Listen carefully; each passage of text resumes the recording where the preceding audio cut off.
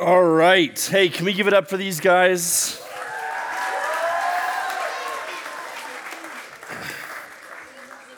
You guys enjoying your week so far? Heck yeah. Okay. Hey, if you have a Bible with you, let me see it. Okay, let me see it. Put it up high in the air. Let me see it. Okay? All right, y'all. Let me just remind you, let me double down on my two commitments to you. Everything we talk about tonight and this week is coming straight from this book. Greatest story ever told that's hardly ever told in its entirety. Number two, I'm going to treat you like adults, and tonight we're going to talk about this Jesus, and I want to walk through this story and some of these characters that just spoke from the witness stand, and we're going to look at who is this Jesus character. And then your one commitment back to me is that you're going to lean in, okay? So tonight, open up your Bibles, grab a pen and paper, something to take notes with. Open your Bibles to John chapter 20. John chapter 20. And we've been walking through this story in the book of John. We've been seeing it portrayed up here in Dogtopia. And we talked about this verse a couple nights ago. Right? Remember when I said John just kind of writes different? Right? Matthew sets out to speak to a Jewish audience. He's writing in a first century Jewish culture, and he ties Jesus back in with the Old Testament story of Israel as the Messiah. Mark is kind of your immediately this and then immediately that. If you don't really like reading, there's only 16 chapters in the book of Mark. That's your go-to gospel. Luke's your doctor. Right? He inserts details that none of the other gospel writers write. And then John just writes a little bit different. Nothing's really in order. There's no Christmas. He just goes, I'm going to take the entire book of John and I'm going to make a case for who this Jesus is. And then he says this in John chapter 20, verse 31. And if you're in John chapter 20, verse 31, Hume Lake, can I get a nice loud preach? All right, that's what's up, okay? John chapter 20, verse 31 says, but these are written, this is John writing. He says, I wrote this book. These are written that you, my reader, might believe that Jesus is the Messiah, the Son of God, and that by believing you may have life in his name. See, here's the thing. When John was writing this, he wasn't after just a cognitive belief. He wasn't after yours or my recognition simply that Jesus was real. Believe, when John wrote it, had everything to do with trust. See, it wasn't just, hey, just believe that Jesus was real. And because we might be able to sit here and go, hey, and if I asked you, hey, do you believe in Jesus? You might go, yeah, sure. But if I asked you a follow-up question, do you trust Jesus? That's a whole other question. And yet for John, those two words were so tied together. If you read through the book of John, the words believe and trust, they go hand in hand. That there wasn't really a difference between those two things. If you believed in Jesus, you then trusted him.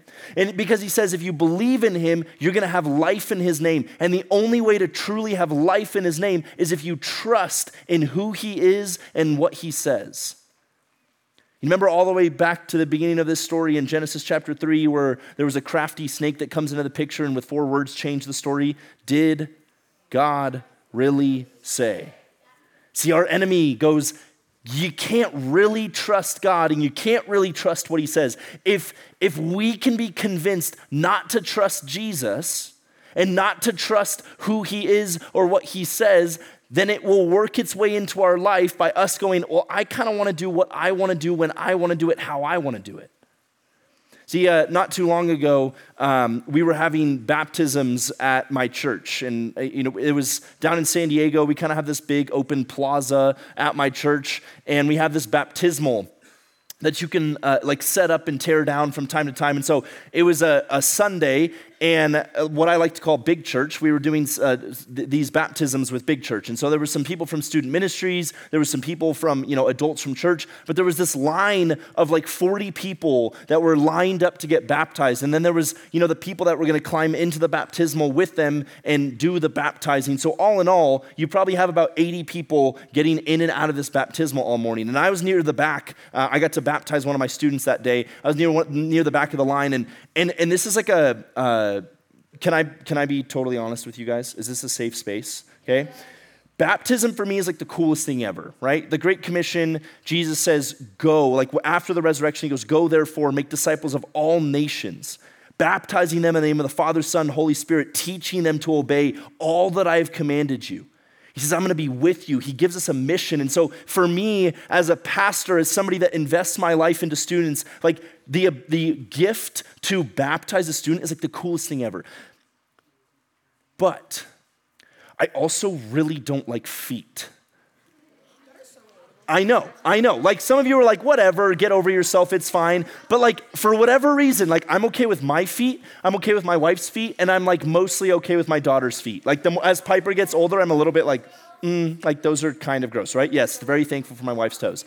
And like, but for the most part, like feet just kind of gross me out. And if you know like a baptismal, everybody's like walking up to the baptismal, and if they haven't already, like they take their shoes off and they're like climbing up into this, and they've been like walking in those shoes, and like the dogs are out, and they're just like walking into that baptismal, and I'm watching like person after person after person after person climb into this baptismal, and by the time I got in there, it's got that like murky, like kind of gross, like this water, y'all, like I'm climbing into it, and it's literally like I'm torn here because I'm like, on one end, this is the coolest thing ever that I get to baptize this girl, and I'm like seeing this new life, and I'm seeing her make a decision to follow Jesus. And on the other side, I'm like battling this other side of me that's like, this is so gross, this is so gross, this is so gross. I'm like, I'm fine. And homegirl has to go underwater, right? I just have to, like, I'm staying up here. I baptize her, and then I get out of there as quickly as possible.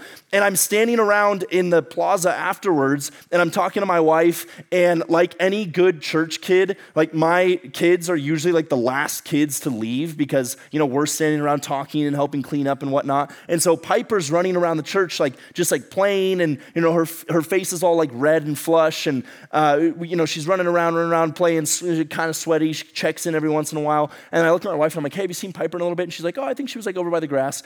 And we have a facilities team on campus, and they're starting to tear down. And they do the whole thing where if you grab a hose and you can like suck the water out of the hose and you can stick it in the baptismal, and then it like drains through the hose. You know what I'm talking about? Okay. They do this thing, and so the baptismal, right, 80 people, feet, all that, is draining into a grass lawn, and I'm talking to my wife, and out of the corner of my eye, I look and I catch my daughter Piper.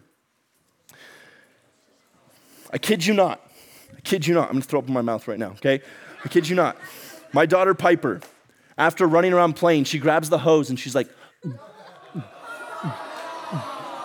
just gulping this water. And I'm like, babe, your daughter, right? Your daughter is drinking the baptismal water.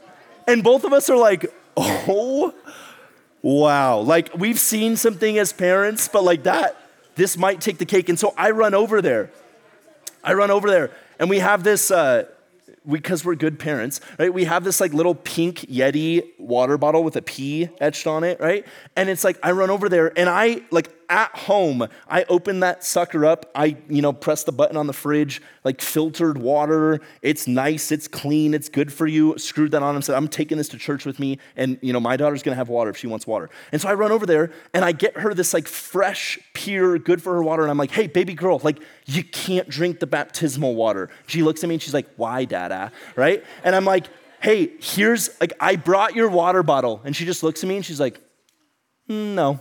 Goes back to the baptismal, and I'm like, And this moment kind of kills me, right? Like, one, it's gross. It's just like, there's no denying that. But two, like, there's something for me as a dad that I'm like, there's like a fracture in relationship here where like, you don't trust that what I have for you is actually better. Right? Like you're choosing what you want, when you want it, how you want it. And you're in this moment at 2.5 years old looking at me as your dad going, I know better. I want what I want, when I want it, how I want it. And I'm on a knee going, hey, baby girl, I have something that's so much better for you. You just need to trust me. You just need to lean in. And here's the fact, right? At 2.5 years old, there's already this fracture where she goes, there are moments in my life, Dad, where I don't trust you. And I was watching this happen. I was watching this play out, and it struck me. I do this all the time. Right? This morning, we were talking about this book. Right? This morning, we were talking about the fact that God has given us Genesis through Revelation, the greatest story that's ever told. God has given us. He's laid it out. This is how I made you. This is what I designed you for. This is the direction that your life should head in, that you should go in. And how often do you and I go, no thanks. I don't really trust you enough to do what you say. I don't really trust this character of who you are. And there's moments that I doubt, God, who you are and what you say. And you and I, if we're being honest, you and I, a lot of the times, we're kind of like Piper, just gulping from the baptismal going, I am going to consume what I want to consume. I'm going to do what I want to do, when I want to do it, how I want to do it. And I believe wholeheartedly, like I don't think God's standing there going, seriously, Austin, again, choosing your own way.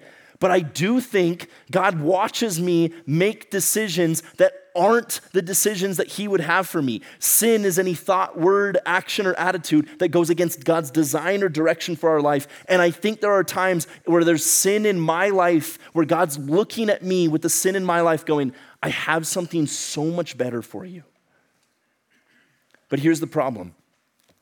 Right, if you're anything like me, do you remember I was telling you a little bit about my story growing up where I was pretty convinced that to be a Christian, you kind of lived this boring life. And to follow the rules and the regulations of the Bible, to do what my pastor said, to do what my parents asked of me, a lot of the times I thought, like, this is kind of boring. I kind of want to do what I want to do because it looks a whole lot more fun. But I guess I'd rather go to heaven. Friends, do you want to know why I think I struggle with that? I struggle with that because if I'm being honest, my picture of Jesus, I didn't really think he could help me.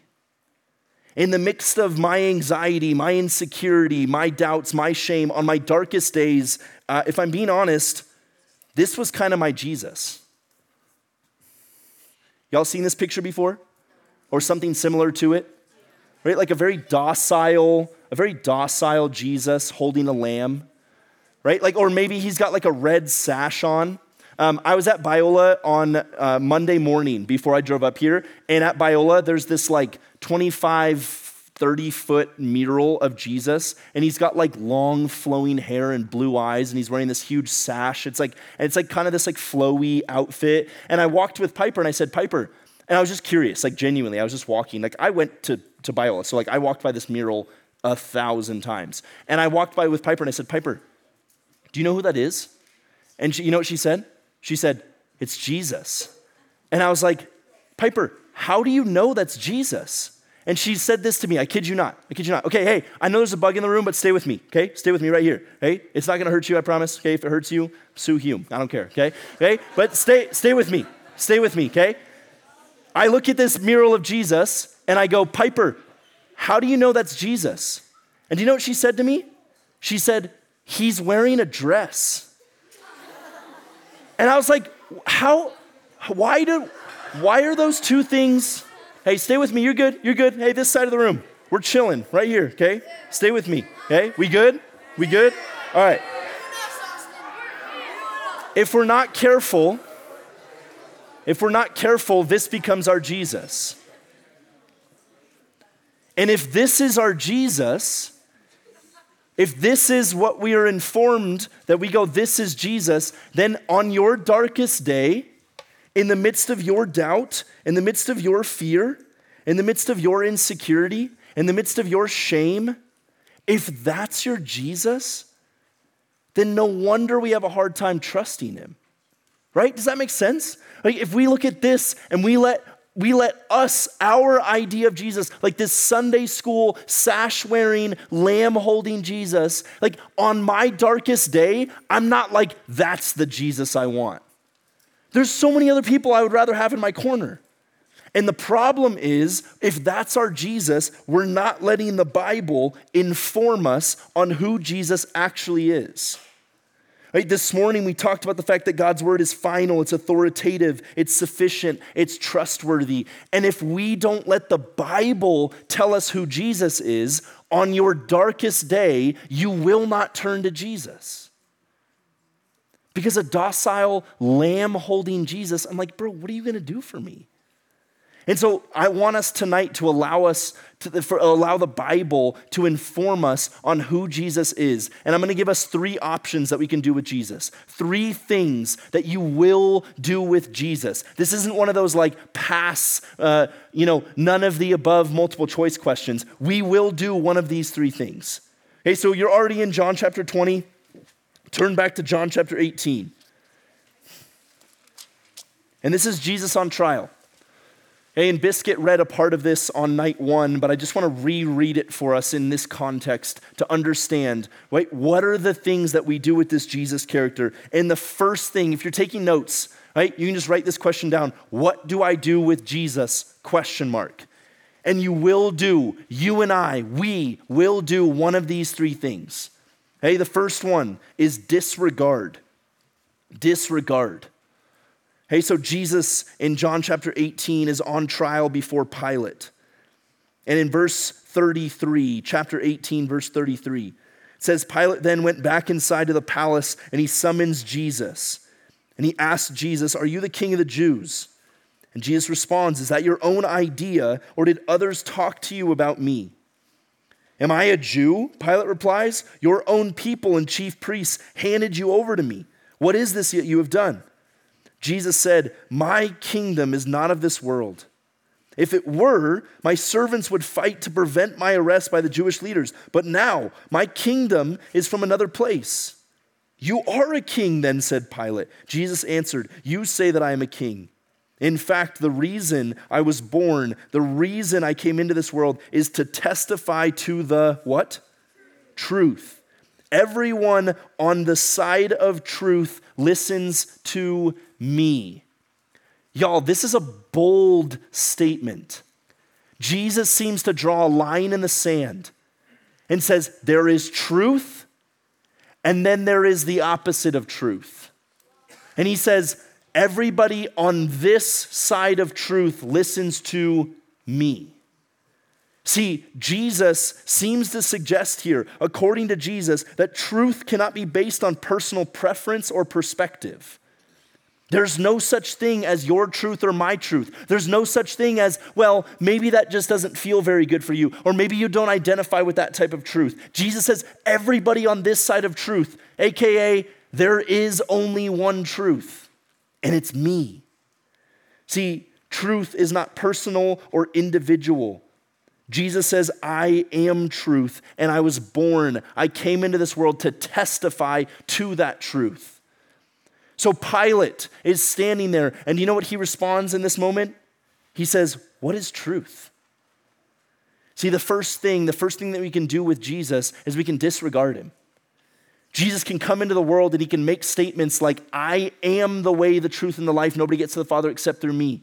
Right? How many times did Theo stand up here tonight in the drama and go, "I'm the pup. I'm the master. This is about me." And so the first thing that we can do is we can just disregard that and just go, no, he's not. He's not truth. And this is what Pilate does. We see Pilate do this. We see other characters in the New Testament do this. Jesus shows up on the scene and says, you have an option. You can choose to follow me or disregard me. So option number 1 is we can disregard Jesus. Option number 2 is we can downplay Jesus. Option number 1, disregard. Option number 2, downplay. Did y'all see the cat in here? She was standing in here, right? I love that they introduced the cat into the story, right? That was just a brilliant moment. But the cat is actually a character in John chapter 4, and it's the Samaritan woman, right? And some of you were like, "I knew it," right? Good job, okay? 10 points for Gryffindor, okay? But the Samaritan woman, She comes down and she's standing here on trial, and Jesus in John chapter 4, you can go read it later this week, he has this beautiful interaction with her where he comes and it says that he had to go through Samaria, and Jews and Samaritans, they just didn't associate with one another. Right? They weren't big fans of one another. And Jesus goes and he interacts with this woman who's caught up in sin and she's caught up in shame. And he has this whole conversation with her where he calls her out on the things that she's been walking through in the most loving way. But she says this, she goes, I see that you're a prophet. And this is one of the things that is the most common responses to Jesus. We take who Jesus says that he is in Scripture and we just downplay it. We go, he's a good teacher. He's a healer.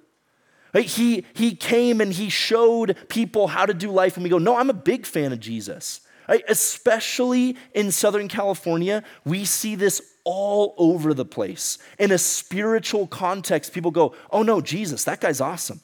Jesus is my homeboy. Jesus was great moral teacher, right? Like when he stood up, when he spoke, when he healed, that's awesome. But what we're missing is what Jesus actually said about himself. See, one of my favorite arguments of all time is by a guy named C.S. Lewis, and he said that Jesus is either Lord, a lunatic, or a liar. Those are the only options. There's no way he was just a good teacher. There's no way he was just a healer. Right? Jesus was either who he said he was or he was crazy. Right? If somebody stood up on this stage and said, I am God, the only way to get to heaven is through me. Right? If I stood up here and said that, you would have to either go, bet, I'm in, I'm going to follow you. Or go, this guy is kind of crazy. Right? Chipotle night, I don't know what he ate. But that guy just called himself God. No good teacher, no person that's like a spiritual leader in the environment has ever said, I'm God, there's one way to get to heaven, and it's through me. That's not like a good teacher kind of thing to say. And so we either disregard him or we downplay him. In John chapter 6, we saw this was one of the stories too, where there's this feeding of the 5,000. We see in this moment where Jesus feeds 5,000 people, and then there's this whole multitude, this whole crowd of people that stick around. And you want to know why they stick around? We read in John chapter 6, they want to see the show. They want to be fed. They're hanging around Jesus because they're like, yo, this dude raised people from the dead. Like I was here and I was starting to get hungry, and all of a sudden bread showed up. Like, what's next? And they're just following Jesus around, and they're like, bum, bum, da, da, da, da, da, da, da. Like, I'm here to ride the wave. Like, this is cool. And then Jesus says this in John chapter 6. He stands up and he says, unless your life is entirely marked by me, unless you make me Lord of your life, you hand the steering wheel of your life over to me, and you take your entire life and you place your whole trust in me, you have no part with me. And the whole crowd goes, huh? And in John chapter 6, in fact, I just want to turn to the end of this in John chapter 6. I want to read this right here because it's a beautiful moment. This is one of my favorite verses in the entire Bible. John chapter 6. Starting 65. John chapter 6, verse 65. Okay, so we can disregard Jesus, we can downplay Jesus. And in John chapter 6, do you know what I like to call these people, what I like to call this crowd? I like to call this crowd, they had a Lunchable Jesus. Right? Y'all still eat Lunchables ever? Right? Like I hadn't had a Lunchable in I don't know how long, like since elementary school. And I was in the grocery store the other day, and we were picking up some things, and I was over in like the kids aisle getting stuff for Piper, and I saw a Lunchable, and I was like, no way, right? And I got one of those like pizza Lunchables where you like make your own pizza. It's like the world's tiniest pizza. And the cool thing about Lunchables is it's all like when you like open the lid of that thing, it's all segmented, right? Like everything's like, here you got this, and then you got this, and like all the little sections, and then it's got your little dessert section. And I think in John chapter 6, these people had a Lunchable Jesus. Then I got my life.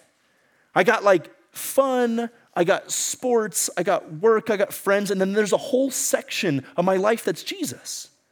I go to youth group, I pay attention in chapel for the most part, And like Jesus, he's got this whole area. He's got this whole section of my life. Like Jesus is great. And you know what Jesus says in John chapter 6? He says, I won't be a lunchable Jesus. I won't be a part of your life. I will either have all of it or none of it. And in John chapter 6, verse 65, he says this. Jesus says, this is why I told you that no one can come to me unless the Father has enabled them. And in John chapter 6, verse 66, it says, from this time, many of his disciples turned back and no longer followed him. Hume, look at me real quick. Pause right there and look up at me. Do you realize the amount of people that were present with Jesus? They saw the miracles. That when they heard Jesus say, I will either be all of your life or none of it, they went, nah. And they turned and they left. Jesus in the flesh was right there and they walked away. You can disregard him. You can downplay him. He can be a lunchable Jesus. Or the third D, disregard, downplay, is you can be a disciple. You can be a disciple. And here's what I love about this moment. In John chapter 66, or chapter 6, verse 66, it says, from this time, many of his disciples turned back and no longer follow him. And then Jesus turns to his guys, his 12 disciples, and he says this. He says, do you want to leave too?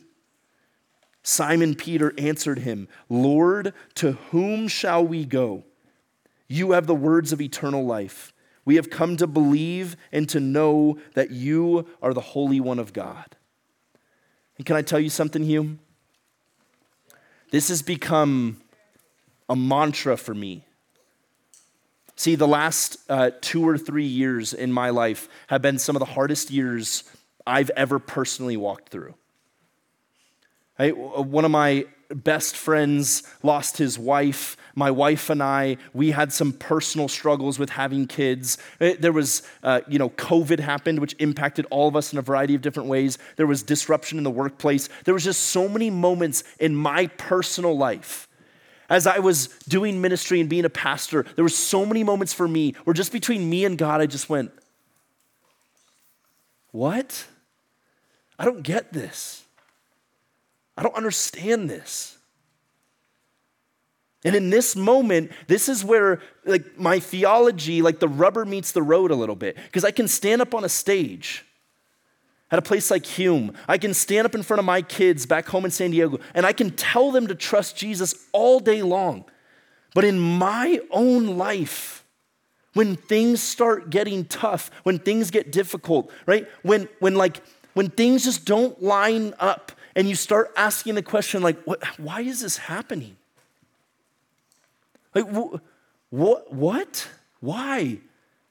I love that the disciples in this moment didn't get it. They didn't understand it.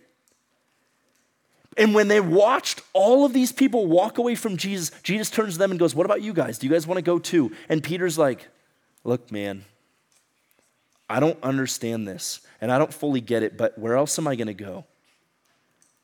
He says, you're Jesus. You have the words of eternal life. I love that response. And for you as a 5th grader, 6th grader, 7th grader, 8th grader in this room, right?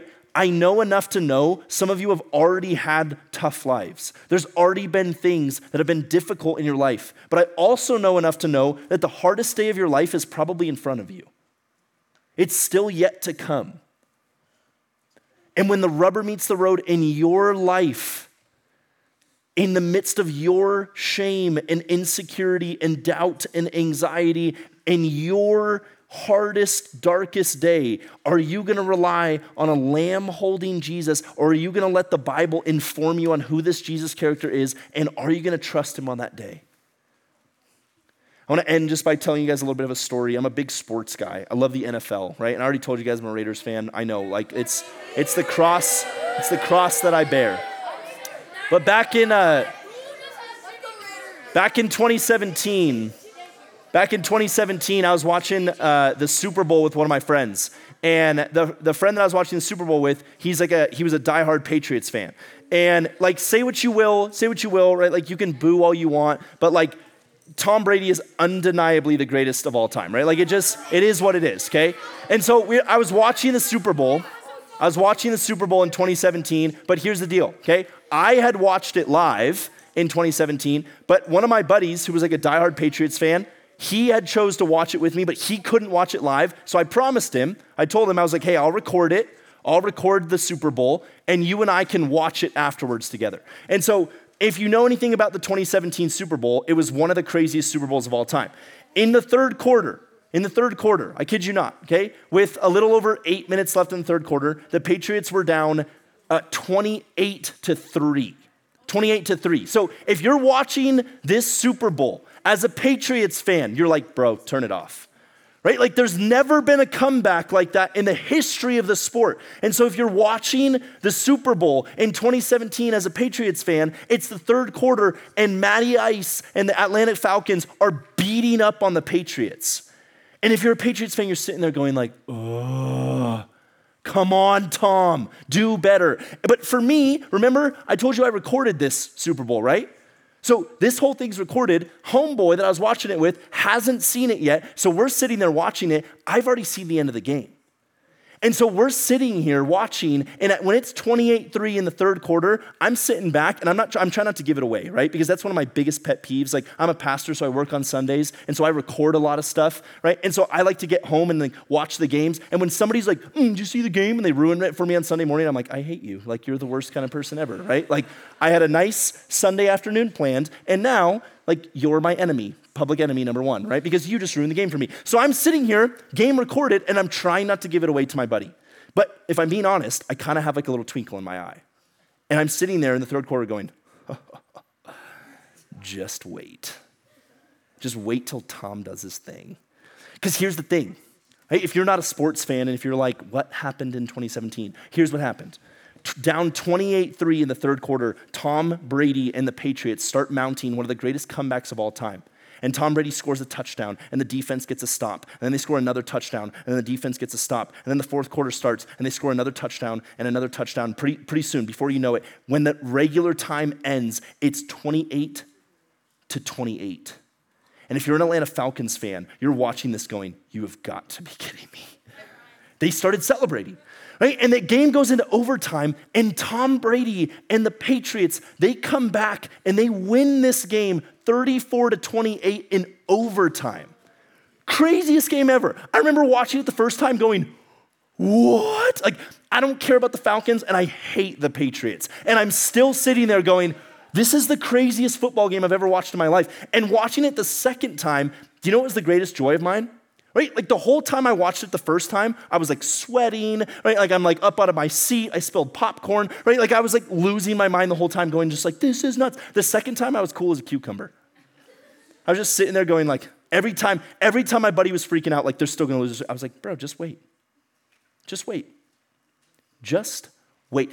You think all is lost. You think you're losing. You think it's over. You think this story's, and I'm sitting there going, just wait. Wanna know why? I know how this story ends. And for you, friend, there's gonna be moments in your life. You're in 5th grade, I know. You're in 8th grade, I know. And there's gonna be moments in your life where you feel like, God, do you even see me? Do you even know how hard my life is? Do you know how difficult this move is? Do you know, like, I feel like I have no friends. This is the hardest day of my life. This is the hardest season of my life. And I believe wholeheartedly Jesus wants to meet you in that moment because we know how this story ends. See, this is the greatest story ever told that's hardly ever told in its entirety. And from the very first moment that we broke the system in Genesis chapter 3, Jesus sets into motion.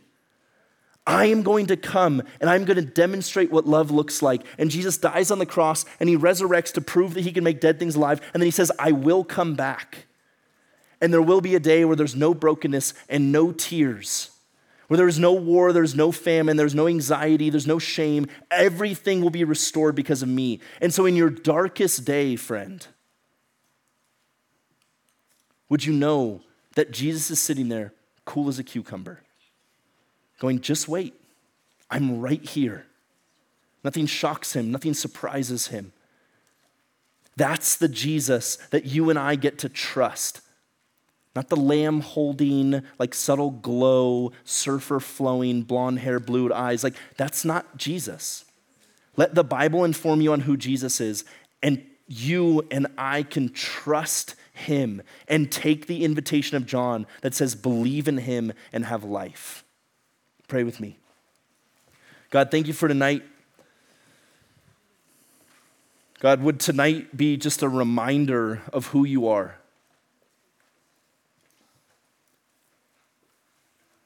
God, and all of us in this chapel, the students, the staff, teachers, counselors, leaders, God, all of us in this room, we have a propensity.